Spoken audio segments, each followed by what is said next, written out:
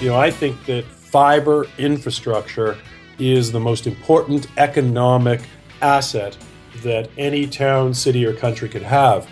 And, I think that there's all kinds of ways, and we haven't even started to scratch the surface of models where you can have municipal or government ownership in partnership with companies. Hello, this is the Community Broadband Bits podcast from the Institute for Local Self-Reliance. I'm Lisa Gonzalez. MuniNetworks.org readers know that Tucows Inc., parent to mobile cell service and internet provider Ting, has recently announced it will begin offering internet service in Charlottesville, Virginia, and Westminster, Maryland. If you've never heard of Ting, it's been praised for its excellent customer service. Yes, that's right, a communications company that actually provides the kind of service customers deserve. Tucows is acquiring fiber assets from an existing private entity in Charlottesville and partnering with the city of Westminster as it deploys its municipal fiber infrastructure. Tucows has announced that part of its strategy to expand as an ISP is to seek out communities that have publicly owned fiber assets in place and deliver services via municipal fiber infrastructure. In this interview, Chris talks with Elliot Noss, CEO of Tucows, about its exciting model and how they intend to apply it to gigabit connectivity. Partnerships between the public and private sector are one way to increase choice and improve services. The Community Broadband Bits podcast comes to you every week with no advertising. Unfortunately, they're not free to produce.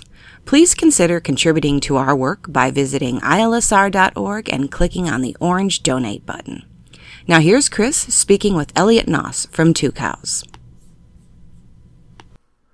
Welcome to another edition of the Community Broadband Bits podcast. I'm Chris Mitchell. Today I'm speaking with Elliot Noss, the CEO of Tucows. Welcome to the show. Thanks, Chris. Thanks for having me. Elliot, we've been a big fan of a lot of your work. We register all of our domains through hover.com, which you run, and both Lisa and I, our broadband experts, have been using your wireless service now for a while for our cell phones. But I didn't have an excuse to bring you on until you bought an ISP in Charlottesville, Virginia. So we're going to talk a lot about the sort of things you're involved with, but let's start with just asking, what is your background? How did you come to be involved in all these things? Well, Tucows has a long history, Chris, as you know most of. I've been doing the same job now for 18 years. But how I got into it, my roots and the roots of a lot of the Tucows employees are in the competitive ISP space in Toronto, in the mid to late 90s. So, we're ISP folks at heart. And if you track through the history of Tucows, the software libraries were partnered with ISPs around the world, over 100 countries, over 1,000 mirrors. Our biggest business still is our OpenSRS wholesale domain registration service, which, again, is partnered with ISPs and web hosting companies all over the world. There it's 120 countries and 13,000 plus partners. So our roots have always been around and in the service provider business. In addition, both the company and me personally have been involved in the sometimes I'll call it the seamy underbelly of the internet. Dealing with the policy side, primarily through ICANN, which is the regulator of domain names. And, as you know, because where you and I met, is in some of the open internet circles. And so, we come by a lot of this stuff honestly. Right. That's one of the reasons I wanted to have you on the show. I think regular listeners will know that we don't often have on private companies. But this is a good timing because you and I will both be in New York City in the beginning of March for Freedom to Connect, which you're one of the sponsors of. So I certainly want to help you or want to thank you for that. And you'll also be speaking there. So it'd be a good time for people, if they're interested, to show up and to get a sense of what some of this open internet stuff is all about. Yep. And, I joke, there won't be a lot of our shareholders. We're a public company. There won't be a lot of our shareholders listening to the show. But, we're lucky enough that, we've been able to successfully align our business interests with open internet principles and with doing a lot of, sort of good things for customers. And for the people who work at Tucows in any of the business units, I mean, that's one of the great things about it is we've really just sort of chosen to take a very customer friendly and internet friendly path. One of the words that I've used since using Ting, your wireless service, is MVNO. Mobile Virtual Network Operator. Let's talk a little bit about how you got involved with actually providing telecom services on the wireless networks. We have seen and felt the pain in telecom, both mobile and fixed, for many years.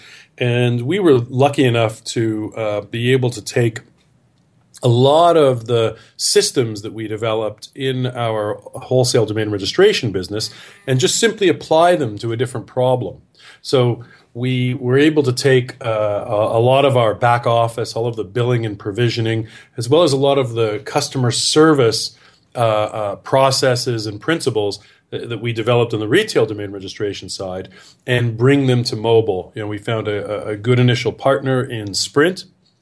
We went through a process where we were able to see that we could find economics that worked for both us and customers, and they really offer a very different kind of mobile service that save people money and probably more importantly, provides a great customer service experience. And I mean, essentially, Sprint sells us network at a wholesale level.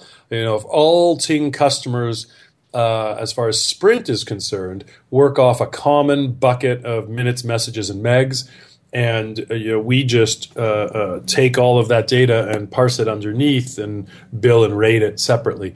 It's also worth noting that in a couple of weeks we're launching with a GSM partner as well, so we'll essentially have two networks at that point that our customers can choose from. And just to wrap up with the Ting wireless, I've often tweeted that I felt really positively toward Ting. I've had a couple of problems with a phone. That wasn't your fault, but your customer service people were very quick and very easy to deal with. And as I understand it, you didn't note it, but you've just won an award, I think, or you've had a distinction at any rate. What was that? Yeah, Consumer Reports, which we think sort of does let me call it the cleanest job of rating things like customer service, and carriers named us the number one mobile service in the U.S. and we got their highest rating ever. And what was especially rewarding about that was that in the same survey or the same set of results, Sprint was actually among the very lowest ranked. And so, what that demonstrated is you're working off of the same network, and that customer service experience really can be a unique piece. I think we're big proponents of network as dumb pipe, but there's so much that can be done on top of that dumb pipe to differentiate services. And that's really why I wanted to have you on, because now you're taking yet all the lessons you've learned from the wireless, which you had previously learned in your customer service experience, and you're going to start delivering gigabit to people. Maybe we can just start with the first announcement, which was the company that you purchased in Charlottesville. Sure. So we bought a small ISP in Charlottesville, Virginia, called BRI, Blue Ridge Internet. They have about 35 miles of fiber network right in Charlottesville proper. And it was a great combination. It's a very small company. It's a great place for us to get our start in gigabit internet. They only offer fiber access. They are certainly not offering a gig today, but they've got a lot of experience building fiber inside of a city, and they also have a very good reputation around customers. Fiber is somewhat capital intensive, and business is quite process intensive. So it's this great marriage now where we're going to be able to bring a lot of our back office and customer service processes to them and allow the entrepreneurs, the two entrepreneurs at BRI who have done a great job over the years, to really focus on what they love doing most, which is building networks and serving people. One of the things that people often associate with me is a passion for public ownership, because I'm always afraid that a private company such as Ting, you get ill, something happens, you decide to sell the company, who knows how it's operated in the future. Yeah. And so one of the things that I was really thrilled about as you were thinking about entering this space is your willingness to operate on fiber that's owned by a city. And and I think that's important, because I think city-owned fiber has tremendous potential, but they really need a trusted partner or many trusted partners to deliver services.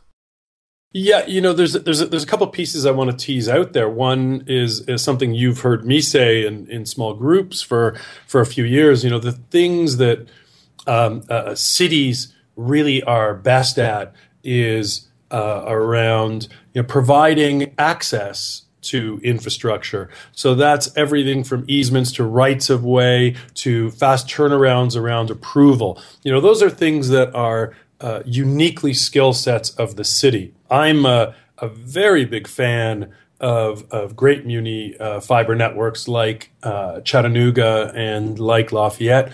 I do think that they are somewhat the exception, where you really need an individual who's driving that exercise. I'm not, I'm neither a free market zealot nor a, sort of far on the left in terms of community ownership. I do think at a practical level, in the telecom environment in the U.S., and by the way, everything I say about the U.S. will pretty much apply to Canada in the same way where I'm from. It's that in the current context, municipal fiber makes a lot of sense. The best story I like to tell there is I was meeting with the mayor of a Canadian town or city, about 150,000 people, and we were talking about, just very loosely, it was nothing formal, but talking about doing a fiber trial, and I was encouraging him, letting him know, we were in their city for other reasons, and letting him know that, we'd love to do a trial. And, talking about who would provide the capital. And, what I said is that, Mayor, if I were you, I wouldn't let me own the network. But if you want to let me own the network, then I certainly will. And I think that sort of best grounds it. So, I really, if I was the one who was making the decisions on behalf of a city, I think that fiber infrastructure is the most important economic asset that any town, city, or country could have. And, I think that there's all kinds of ways, and we haven't even started to scratch the surface of models where you can have municipal or government ownership in partnership with companies. I do also deeply believe that it's unlikely, or it'll be the exception, that cities, counties, states will be better at operating a network than private interests. And so it's really about finding a way to combine what each group can be best at. No, and I appreciate that distinction, although I have to note that in the empirical record right now, if you had to plot me down in the average municipal system versus the average privately owned system, which admittedly really skews it to Comcast and Time Warner Cable, that the actual operation, the customer service, the value, all of that would be much higher in the municipal cities where they own and operate it. But I think that that's because the cities that have done it are the ones that really have that tradition of doing it well, and they're able to go beyond what cities are traditionally good at. So I wouldn't, I don't think we're in too much of disagreement on that. That's right. But I think that the key to really expanding really great infrastructure access to internet and high quality internet is going to be finding ways that cities can own the infrastructure for the long term and have a company like yours that will operate on it, whether that's alone or whether that's in competition with other ISPs such as yourself. So what I guess I'm curious about is, if I'm a city and I'm thinking about building a fiber optic network, what do I do to make sure that I'm attractive to you and that I'm building it in a way that would allow you to work with me? I think that's the right question. I'm a big believer that this is about tactics, not strategy. So, it's always tricky if we want to have a model for the future to look at, how terrible Comcast is because on the other side you get what a disaster utopia has been, et cetera. And I think that all of that is about tactics, not strategy. So, what can a city or a town do? And I think the first most important thing is to really recognize that the sort of the what do they do well? How can they help with pole or conduit rights? How can they help with fast processing of approvals? One of the frustrations to me as I've watched all of the open internet and Muni Fiber discussions over the last 2 years is seeing what Google Fiber got from Kansas City being described as a subsidy. It was. I think that what they asked for and got from Kansas City was efficient processes, and to have that called a subsidy is just to institutionalize bad processes in the wrong way. Well, let me just briefly touch on that, because I think that because we're lumping together multiple issues, I think that makes sense for some of them and maybe not for all of them. Mm-hmm. I do think there's a question of whether you're starting to employ more people to do inspections in the right-of-way than you might otherwise have had. That's a cost that has to be paid by someone. And the question, I think, is whether that should be subsidized by the general tax base or by whoever's building in the rights of way. So I think, there is a little bit of more complicated than you just suggested. Well, that's good. So I would describe that. I mean, you talked about more. I really think that often when you go underneath it, you're actually talking about less. There are often processes and procedures that are in place that have been around for years and years. Governments are notorious for being slow to reform their business processes, and I could, bore you with dozens and dozens of examples. I've tried to pull permits. I'm not going to deny that. Yeah, process inefficiencies, and really, it's recognizing that fiber infrastructure, it has such public benefit. That's important point number one. Important point number two, if I'm a city administrator, what a great forcing mechanism for me to clean up my procedures and processes. To take an incredibly populous issue like municipal fiber, like fast internet, to leverage the distaste and the dissatisfaction that people have today with their fixed internet providers, with their pay TV providers, with telecom in general, to leverage that to improve the efficiencies and operations of a city, and all with the goal and benefit of creating great public infrastructure or public-private infrastructure. I think that's just golden, and that's an opportunity that as a city administrator I just wouldn't miss. That makes sense. Those are some really good points, I think, for looking at sort of that city as permitter and whatnot. I'm wondering if a city, for instance, let's look at the city of Westminster, which I think sure. is worth discussing, because it sounds like you're going to be building a fiber optic network in partnership with them. Well, I want to just put a finer point on that. They'll be building the network. We'll be operating it. So that's actually perfect, because that's where I wanted to be going.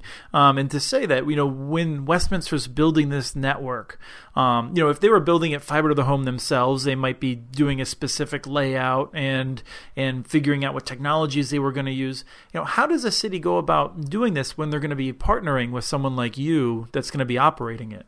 So Westminster is going to be an experiment. We really can't find a spot-on model. So we'll be, in the best sense of the word, making it up as we go along. There's going to be a network design process. They actually have most of that done. There will be, a first area of trial and a second area of trial. We'll be lighting up the network. We're just going to have to work very closely together.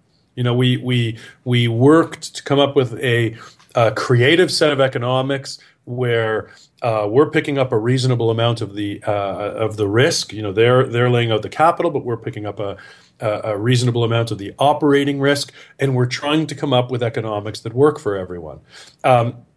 it's a great place for both of us to experiment. And I think it's important on the one side for cities and towns, and on the other side for businesses to find models that work here. So I think that we're going into it breaking new ground. Really in the sort of relationship sense. And we'll be learning as we go along. We don't expect to be perfect coming out of the gate, but we hope to be close enough to make it work for everyone, and probably most importantly, to create a bit of a model that can be recreated in numerous other places. And let me wrap up by asking you, what sort of services do you want to offer? Are you going to be trying to negotiate with ESPN, or are you going to be just giving me a gig? So we are certainly going to be offering a symmetrical gig at sub $100. In the what I call it, the classic new gigabit sense, and we expect to be able to do that with a fantastic sort of online experience and all of the great customer service that we've been able to provide in both Ting Mobile and Hover. So that stuff is easy. We will be offering a pay TV product. That'll happen sometime in 2015. I think it will be the best thing I can say about it now, because it's early days there. We've done a lot of work, but there's a lot that's also not finalized there, is it will be a nice synthesis of OTT, OTA, and pay TV. So that's over the top, over the air, and pay TV. We think that while you do see a definite decline in pay TV and growth in cord cutting, what is also true is there's a lot of great content being produced. Our roots, Chris, are in software downloads. So when you think about TV as really either streams or downloads, it takes on a very different flavor. Elliot, you're one of the most technical people that I've known in terms of really quickly figuring out what's important to know and what's not on these different things. Dish has just announced Sling TV. For those who weren't familiar, Sling is providing a number of cable channels over the internet. So I'm a Comcast subscriber, but with my Comcast internet, I could be watching ESPN with my subscription to Sling through Dish, which is interesting. Is this a game changer? We really like it, actually. And is it a game changer? I think that it's an important step along the road in a lot of respects. This is not a market that will be subject to binary, kind of yes or no forks in the road. There's going to be a long process where pay TV will evolve. And I do think that this is an important piece on that road. So we think about it as, the reason we feel we have to offer a pay TV service is because it simply increases the take rate on gigabit fiber, which is the most important thing to us. So there are some people who just, I want my TV to stay the same, but I'd like to improve my internet. We've got to be able to do that for them in a way where they can get rid of Comcast or CenturyLink or whoever it is on the other side of the pipe. So we do need to offer something that's just sort of that's an equivalent there. And by the way, there's no reason to say that can't be through reselling something like Dish.